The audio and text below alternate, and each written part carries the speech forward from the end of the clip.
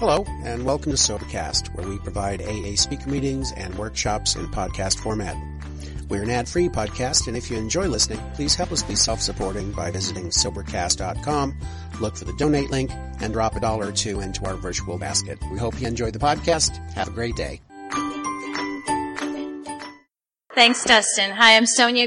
I'm an alcoholic, and it's great to see all of you here. And I know that it's been a full day, so if you're at the beach already, I completely understand, and I may go there with you a couple times, but hopefully I'll come back for whoever might still be here. So, when I came into Alcoholics Anonymous, I did not want to live anymore. I didn't really want to die enough to take care of that either, but I definitely did not. I had come to that point where I could not imagine living life with alcohol anymore, and I certainly couldn't imagine it without alcohol anymore. And AA works. I unfortunately have spent time not working it. So what I'm going to share with you today is what has worked in AA for me and what didn't work in AA for me. And really, first of all, start with, what it was like just to qualify. And I was restless, irritable, and discontent from the get-go. I remember my mom, there was this little book that was on the bathtub in the bathroom at our house that the pages were all warped on the book, and I didn't know what it was, but it had obviously taken several dips in the bathtub. And I knew that at night my mom used to put us to bed, and I would hear the bathwater running until the bathtub was full and she couldn't run the water anymore, and then I'd hear her crying in there. And I didn't really know what was going on. I was self-absorbed and self-centered, at that age. So it wasn't like I was feeling real pale and tragic about what was going on inside our house either. But alcoholism was going on in our house. And so, what came to be was, me, by the time I was 12 and took my first drink, I was restless and irritable and discontent for 12 years at that point. I was always looking for the next thing, something to change, and today what I've realized in my life is that trying to change conditions outside of me and find a new playground and a new this and a new that, a different person to focus on, a new job, a new whatever, is just like rearranging furniture on the Titanic. It is pointless. Because the ship's going down, and the conditions are not really what matters. It's where I'm approaching life from that makes all the difference in the world. And I was approaching life from the point of absolute selfishness and self-centeredness. In the big book, it talks about me all over the place. And the only place I've really, I've got big books with a lot of writing in them. But the only place I've really scratched out words that I found it really effective is in the third step, where it starts to talk about after being convinced. We were at step 3. So Sonia's arrangements, if Sonia's arrangements would only stay put, if only people would do as she wished, the show would be great. Everybody, including Sonia, would be pleased. Life would be wonderful. In trying to make these arrangements, Sonia may sometimes be quite virtuous. She may be kind, considerate, patient, generous, even modest and self-sacrificing. On the other hand, she may be mean, egotistical, selfish, and dishonest. As with most humans, she is more likely to have varied traits. And it goes on with Sonia and she replacing those, because when I read that in the morning, it really hits home when it has my name in it. And it really gets back down to the root of my problem. Alcohol was a solution for me. It was not the root of my problem. Alcohol became a quick fix that turned on me over time, or I would still be doing it. Absolutely. Alcohol actually kept me from killing myself through my teenage years. I know that. If I had not had something to go to and some solution to find, I absolutely would have killed myself. And so it was definitely something that saved me until it turned around and started killing me. And so at 12, when I picked up my first drink, I did find a relief in that right away. And I found a lot of other great things too, older guys, attention, a lot of escape in a lot of different ways. And I jumped in with both feet. And what I got from that was a lot of good times for the next 4 years. And then somewhere around 16, it started to turn dark, and the lights kept dimming and kept dimming and kept dimming and kept dimming until I found Alcoholics Anonymous. And I don't know why for me, I could not get my life off the ground. I had a dad who was able to keep all the plates spinning and had a business and drank and could be out until 3 a.m. and come home and, wreak havoc there and get up and go to work in the morning and do it for decades over and over again. I couldn't get my life off the ground. That was not my story. So, definitely, this disease shows up differently, and it really doesn't matter how it shows up. The root cause is selfishness and self-centeredness all the way around, and fortunately that makes our solution the same thing all the way around. And so what I did, from 12 to 16, I did have good times and definitely drank as much as I could, whenever I could. And then, as I said, things just went dark. Depression, when you drink as much as you... when you drink until you pass out, which is basically my process of drinking. I start drinking. What matters is what I'm drinking as far as how far I'm going to go before I pass out. But I am inevitably going to pass out. And so I would take a drink, whether I intended to or not, and I intended to for all of that time. But when life started, the things that mattered to me started to fall away, and I tried to stop drinking. I had gotten to the point where I had graduated from high school and went to college and was flunking out of college, and because I didn't show up, I could not show up. I grew up in a small town about 16 miles south of Albert Lea, where Brandy lives right now, and getting out of that town and moving to the big town of Des Moines, Iowa was just like kid in a candy store. They've got drink specials everywhere. I'm producing fake IDs on the dorm floor, and we're all going, and so school was not my main objective. Anything that required effort was not my main objective, definitely. And so I was focused on feeling better all the time, getting relief, and that was what I continually sought. But I was working at a cafeteria in a factory, and one of my drinking buddies disappeared one day. And she had gone to treatment, and I didn't know it, but she was gone, and this woman, Toots, that was a supervisor in this factory, came in and did her paperwork at night while I was wiping down the tables. And for some reason, I started spilling to her how miserable I was because I knew she was going to see my drinking buddy, Tammy, in treatment.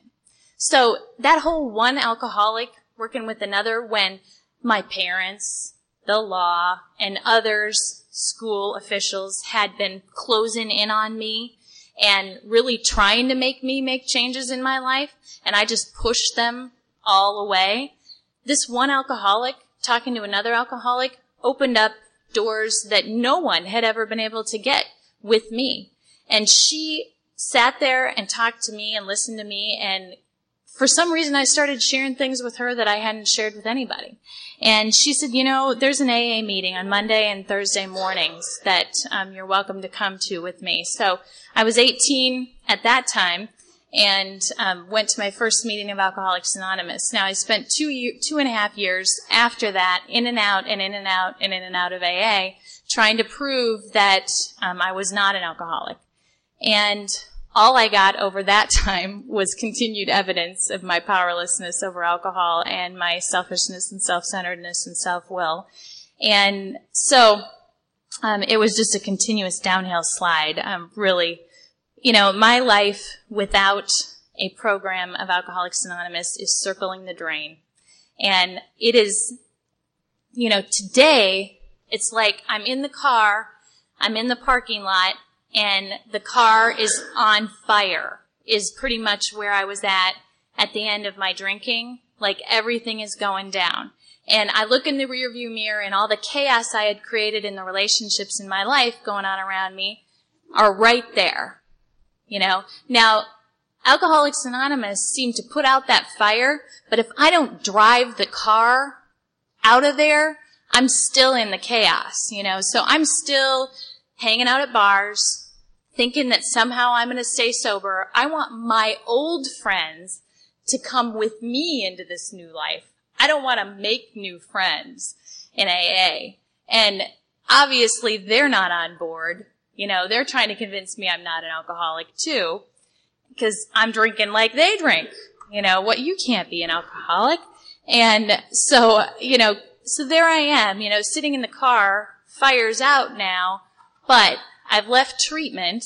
So I end up in treatment over a course of, went to that AA meeting, went back there again and again and again, having drank the night before. And what they said to me was, just keep coming back, it'll be revealed to you whether or not your life will continue to get worse if you don't drink, because you are your problem, And so I was out of my skin sober. I mean, when I finally did end up in treatment, I could not sleep that entire first 3 weeks because I just could not stand life in my skin anymore. And so that's what was revealed to me, is that given enough time sober, I am so uncomfortable in my own skin that I have got to have some kind of intervention of some sort. And sponsorship really was the key to that. And what happened was I had a couple moments of clarity. One night we were out partying, and again, I had been in and out of AA for about 2.5 years, and I was out partying with a bunch of people, and we ended up at a townhouse on the south side of Des Moines, which is no new news. I constantly was going places that I didn't know where I was or who I was going to be there with, or that was not any new news. There was booze and drugs all over the kitchen table, not any new news there. But what happened that night was I drank until I passed out, like I always do. And I ended up passing out in this, it was a bunch of guys living in this place, and they had their rooms, a couple single beds in this room, and I passed out in one single bed, and some guy came in and passed out with me. Nothing new there. And a woman that was partying with us passed out in the other bed, and I came to. And this woman was about to be raped by one of the guys that we were partying with who had come into that room, and she was passed out. And it was just one of those moments of clarity, where I had been to enough AA meetings to know and understand that the only reason that was not me, and I was continuously placing myself in positions to be hurt, emotionally, mentally, physically, and spiritually. But that was just one night that for whatever reason, there was a moment of clarity where it was like the only reason that I am not in that bed, in that situation right now, and that I'm just the observer of it, stopping it, is that some other guy came in and passed out with me, and I wasn't alone in that bed, And so, I just had a moment of, this is so messed up, and I might live a long, long time. I mean, it's like not, some kind of virtue and light bulb came on and I decided to work the program of Alcoholics Anonymous. It was like, this is really messed up and I might live a long time, and it's not getting any worse. Yeah, it's getting beyond worse. And so as long as I'm in this body in this lifetime, I've got alcoholism, and I can either work a program that has worked for others, or I can stay in self-management, which obviously wasn't working so well for me, and only got me in the position that I wanted to die. And so that was a moment of clarity. Another one was, the first step got just hammered home. I was trying to hold on to school. I was about to be kicked out of this class because I was a 7 a.m. clinical on Friday mornings, and Thursday nights was all the beer you can drink at the distillery for $3. And, it was cheap drinking back then. And it was just, Thursday nights, Friday mornings were not good. And I very rarely made it out to bed by 6 in the morning. So, to get up and be somewhere and try to do something in clinical was impossible. So I was barely hanging on. And that night I had decided that I was going to run an experiment and go to the bar as late as possible because I had to go. I had to go, but I was going to go as late as possible, and then I was not going to drink, and I would make it to this clinical the next morning at 7 a.m. So I went to the bar as late as I could possibly stand it, and got there at about 9:30. And at first I wasn't going to drink, and then I start to get a little restless, and the Diet Coke gets a little bit stale, and I'm only going to have one, and then I'm only going to have 3. And then I am waking up, coming to, peeling my face off public toilet seat number 992 at that point, where obviously I had found some comfort in the coolness of hugging the toilet. And, everyone that I was partying with had left because I had ticked them off. And so, there I was again, and I really had intended that night. So it was like another moment of clarity because I had intended to first not drink, then to only have 1, then to only have 3. And here I was again, and I'd been to enough meetings where I knew the deal. I knew that I related to these people in a way that I couldn't explain. I mean, I knew that I felt something in my gut. I hated being anywhere, but while the meeting was going on, before the meeting I was really uncomfortable. After the meeting I was really uncomfortable. Thank God I was smoking and there was at least that.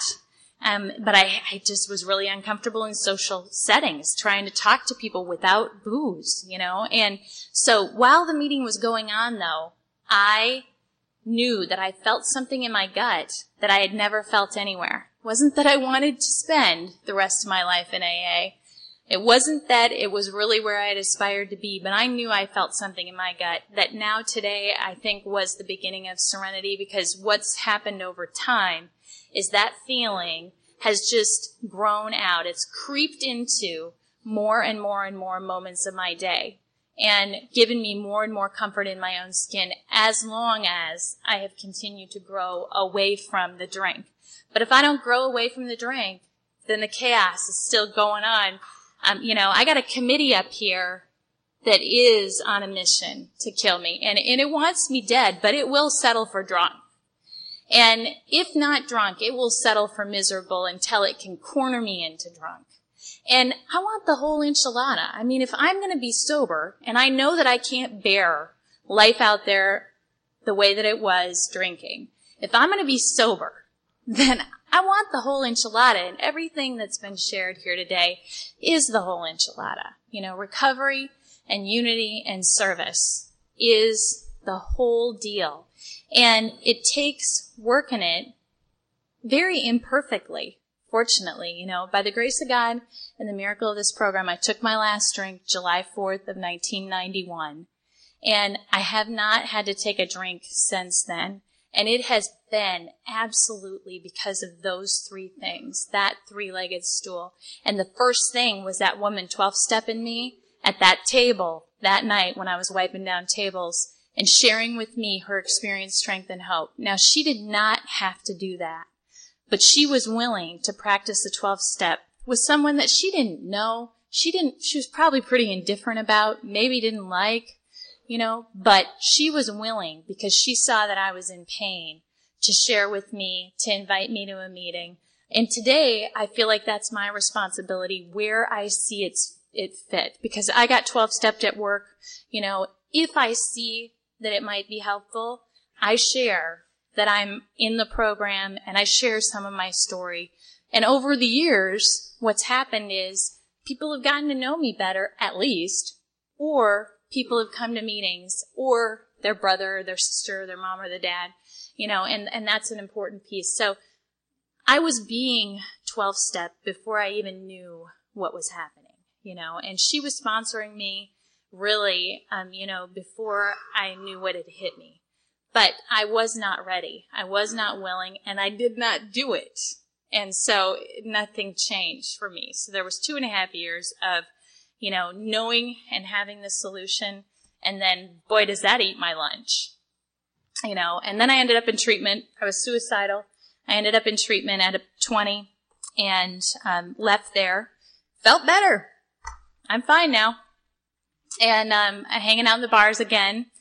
And, could not stay away from old playgrounds and old playmates. And this meeting I was going to, this guy was saying, Sonia, if you hang out in the barbershop long enough, you're going to get your hair cut. If you hang out in the bar long enough, you're going to take a drink. And that, I'll never forget that. And he was absolutely right. I drank about enough Diet Coke to gag in that 6 months. And, was trying to, I just wasn't growing away from the drink. And that's the key, is growing away from it. Or I'm going to get restless, irritable, and discontent enough that I can't stand life in my skin. And I'm going to have to do something. And unfortunately for us, it seems to be from the friends that I have had the opportunity to continue to get to know over time, it's we either drink and or we kill ourselves. And so growing away from the drink is a lifetime job. And I believe that I still have a lot of growing away from the drink to do, because I have friends that have stopped growing away from the drink, didn't pick one up, but have killed themselves in the program. And that is really painful. But, I have an uncle that's dying of alcoholism right now. I have a cousin who's in prison who knit this amazing Afghan for my husband and I for our wedding that is probably one of the most cherished gifts that we got, but is in prison right now, losing over a decade of her life because of alcoholism, and I am very grateful that I could not get my life off the ground. And I was desperate enough, and I did it. I did what a sponsor asked of me. So eventually, after that 6 months, July 4th of 91, I picked up my last drink, and I just knew that it was over. It was only getting worse. It was not going to get better, and I might live a long time. So I started working the program. I got a sponsor that I actually called, and I started going through the book with her. And I also started to take some of the phone numbers and not throw them away, the phone numbers that were being given to me at meetings, of other women in the program.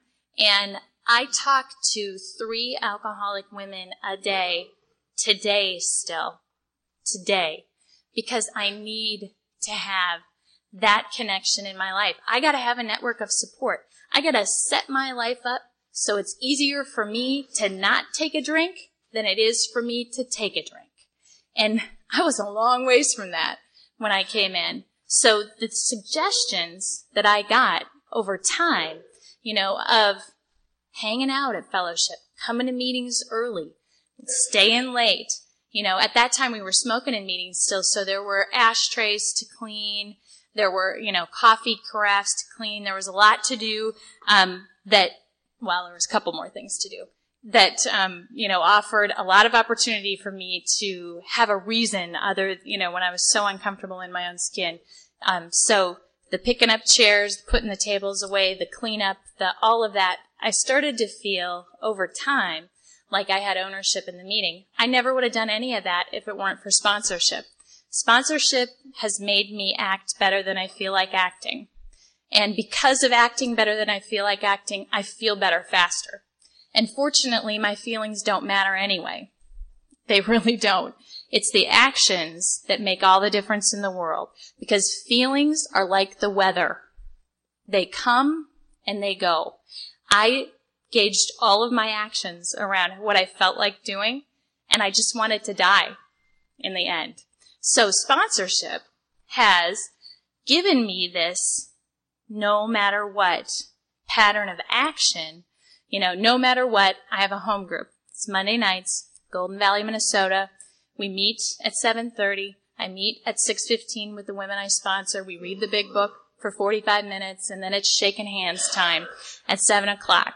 I've been doing that for years, and it works. It gets me there early so that I'm not flying into the meeting just under the radar there until about the time they're going to start the prayer at the end and jetting out, because that's what didn't work for me. Not getting connected, not feeling like I was a part of and not having an ownership in it did not work. Like I said, I don't do any of this stuff out of virtue. It's only been because I had a sponsor that was actually doing that stuff too.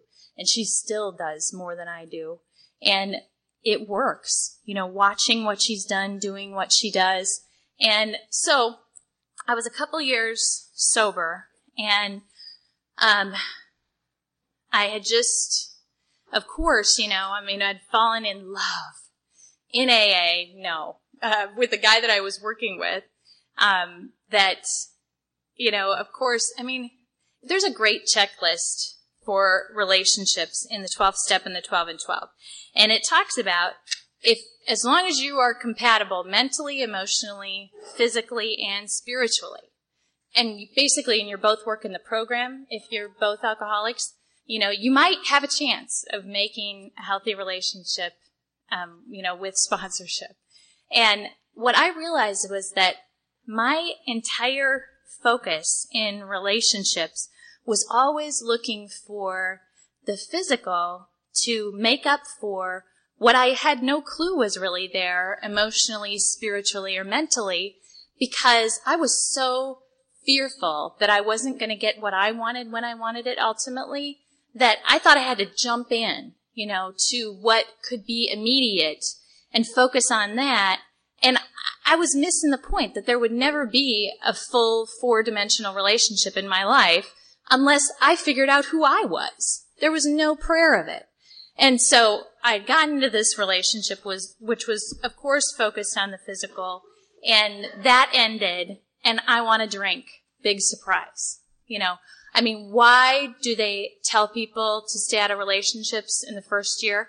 Well, what's the most emotional situation that I can put myself into? Hello, it's really all about the fact that I don't know what to do with my emotions, and I need to protect myself from getting in that place. And so, no big surprise. I'm about 2 years sober. That relationship ends, and I want to drink. I didn't get what I wanted when I wanted it, and I want to drink. And so I obsessed about that for a couple weeks, finally called my sponsor, told her that I wanted to drink, and she called her sponsor, told her, and her sponsor called me back and left a message on my voicemail. Honey, you need to start working with others. If you don't start acting better than you feel like acting, you are going to get drunk. Click. And she was right. I didn't like that. I took that with a lump, but I was still very focused on what can make me feel better, instead of looking to see what I could do for others and how I might share my experience, strength, and hope, which 2 years earlier I wanted to die. At that point, even in the pain that I was in, I didn't want to die anymore. So obviously things had gotten a lot better, and I had not taken a drink yet. So that was a Wednesday night. Thursday night I had my home group, and I had a job in my home group. I was the greeter coordinator, and they were not going to be talking about me drunk that night. So I was going to go to the meeting, and I was going to be the greeter coordinator that night. And then my friend Sybil, because I had started taking phone numbers and not throwing them away, and actually reaching out and letting myself connect with other women that were sober, she was getting her 4 years that Friday night, and so I was going to stay sober just one more night for her. And by Saturday now, I had been to 3 meetings, and the feelings were starting to pass. And I could have just thrown it all away right in that feeling moment. But it's the actions of sponsorship and the taking of the direction and acting better than I feel like acting that will always guide me through those times where emotion hits. You know, I lost my job after I did one day at a time graduate from college and get a job. I moved to Minneapolis, and there was this window of opportunity where nobody knew me. But my sponsor said, you know, Alcoholics Anonymous is like a merry-go-round. If you get in the middle of it, they can spin that baby as hard as possible, and you won't go anywhere. If you're on the outside of the merry-go-round, they start spinning it, and life will spin. Then you got to hang on with both hands. You don't have any hands free to help anybody else. And eventually, your finite power will not hold you there. And she was right. I needed to jump into AA in this new place like I had needed to when I left treatment. I needed to jump in this new place, and that's what ended up happening. I mean, my feet got me there when my head was saying, go to happy hour. You need to get to know your coworkers, blah, blah, blah, all the fears, fear of what they think of me. But I needed to be in Alcoholics Anonymous because I'm an alcoholic, and it's only getting worse. It's never going to get better. And it's the only thing that's worked for me. And so I jumped in and into getting a home group first, eventually getting a sponsor here, and my sponsor in Des Moines was available until I found someone in the Twin Cities, and I felt at home in no time because of the fellowship that invited me in, because I put myself out there. But it's not going to happen on the couch at home. It's only going to happen getting uncomfortable, that I will eventually get comfortable with sober people and sober situations in a new place, in a new city, and away from where I had sobered up. And so what happened there, about 9 months after I had started that job, I got laid off. And I came to my home group that Monday night, and I was crying, and one of our home group members said to me, he asked what was wrong, and I told him I'd lost my job, and he said, "Oh, Sonia, God gave you a promotion." And I'm like, "Are you on heroin? I am the only one paying my bills. I have to have a job." And what I didn't realize yet was that my higher power is really the source. I have a company that writes my paycheck, but my higher power has seen me through a lot of dark situations and places I put myself in. And the source is my higher power. It's not the company that writes the check. So as long as I do the next right thing and keep doing the next right thing, it's going to lead me toward whatever's next. And that is that, the right people with the right information have been placed in my life at exactly the right time, over and over and over again in AA, if I have just shown up. It won't happen on the couch, never happened on the bar stool, but it's happened again and again and again in AA, and especially through sponsorship. And about 7 years sober, I started having anxiety attacks. I was in this wedding with a guy that had sexually abused me when I was a kid, and I was so angry with this guy by the end of this weekend because he had a wife and kids, and I was, 26 at the time, and I hadn't had a healthy relationship in my life and probably wasn't capable of one ever. And I was so angry with him by the end of that weekend. I just kept envisioning myself driving a Mack truck through his living room, with him the only one there, not his wife and children. But so my sponsor said, I think you need to pray the resentment prayer for this guy. Obviously, he wasn't even on my fourth step, because there's just some things that are so painful that you can't deal with them until you're ready to deal with them. There are just some things, and you don't have to go looking for them and search the navel for them. They will come up when it is time. And, but what happened was I started praying for this guy, and the magic of the resentment prayer in the big book, in case you haven't been led to it, now it's been about 1,000 times from my sponsor that I've been led to it, but, the resentment prayer is really about praying for all the health, happiness, prosperity for another child of a higher power, just like I would want for myself. And because I hadn't dealt with that, what happened was I started having anxiety attacks and getting more and more angry. So I was in the midst of a process that I needed to go through, but it was not fun. And I was having anxiety attacks, and I was on my way to, I got this idea that somehow in AA that it says in there that AA really points us to and gives us what we need to walk through any problem we might have. But that doesn't mean if I have tax or legal problems that I don't go to an expert that has the expertise in tax and legal issues. I don't go to my sponsor for that. And I needed a planned program of action through a very painful issue. That's just, it was one more thing that I used to drink about. It doesn't make me an alcoholic. It's just one more thing. And so anyway, I had found a counselor through another friend in AA who had been through the same thing. And I was having anxiety attacks driving there, and I went down the one-way street the wrong way, going to Chrysalis, to this counseling appointment. And it had been just a bad day.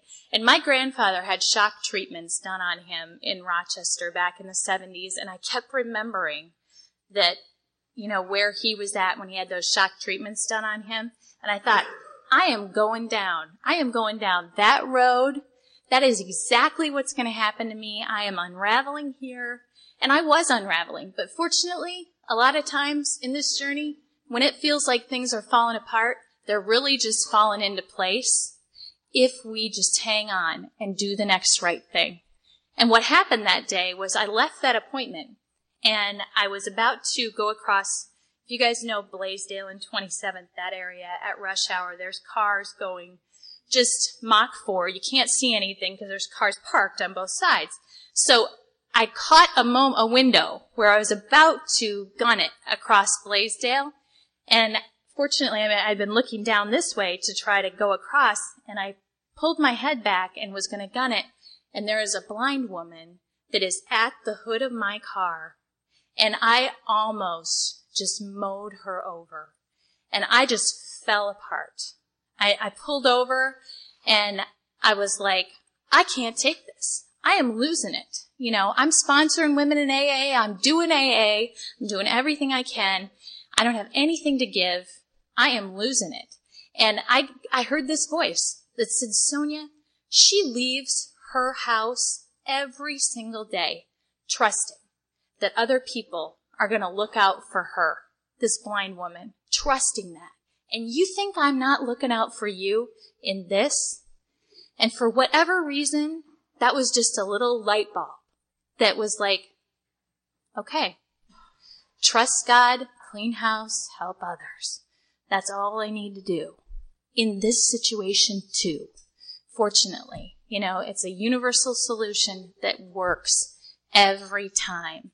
And time again, and I've shared with you guys about some painful points in my sobriety, but the good news is, between that, I've had strung together more and more and more comfort in my own skin, more and more peace that the right people will continue to be placed in my life at exactly the right time with the right information, and a little bit more conscious contact with the higher power beyond, God with skin on, working through others too.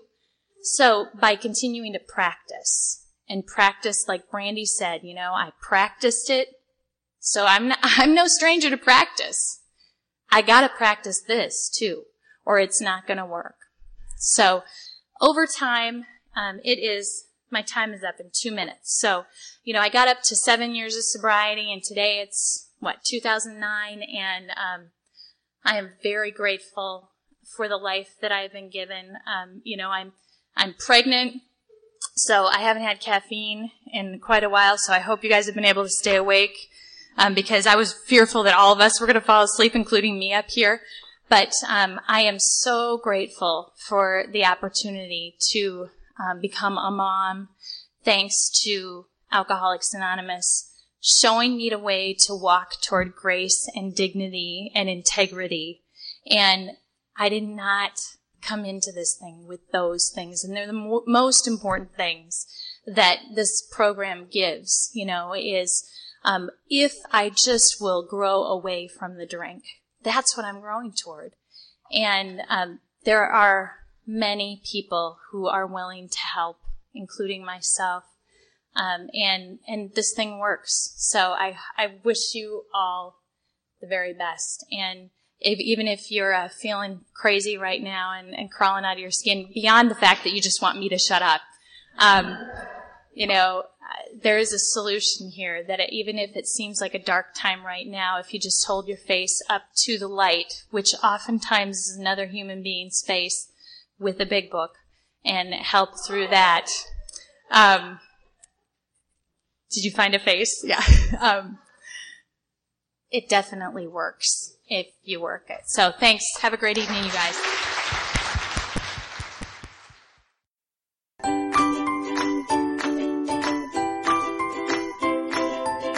Thanks for listening. I hope you enjoyed the podcast. Sobercast is ad-free, and we'd like your help in order to keep it that way.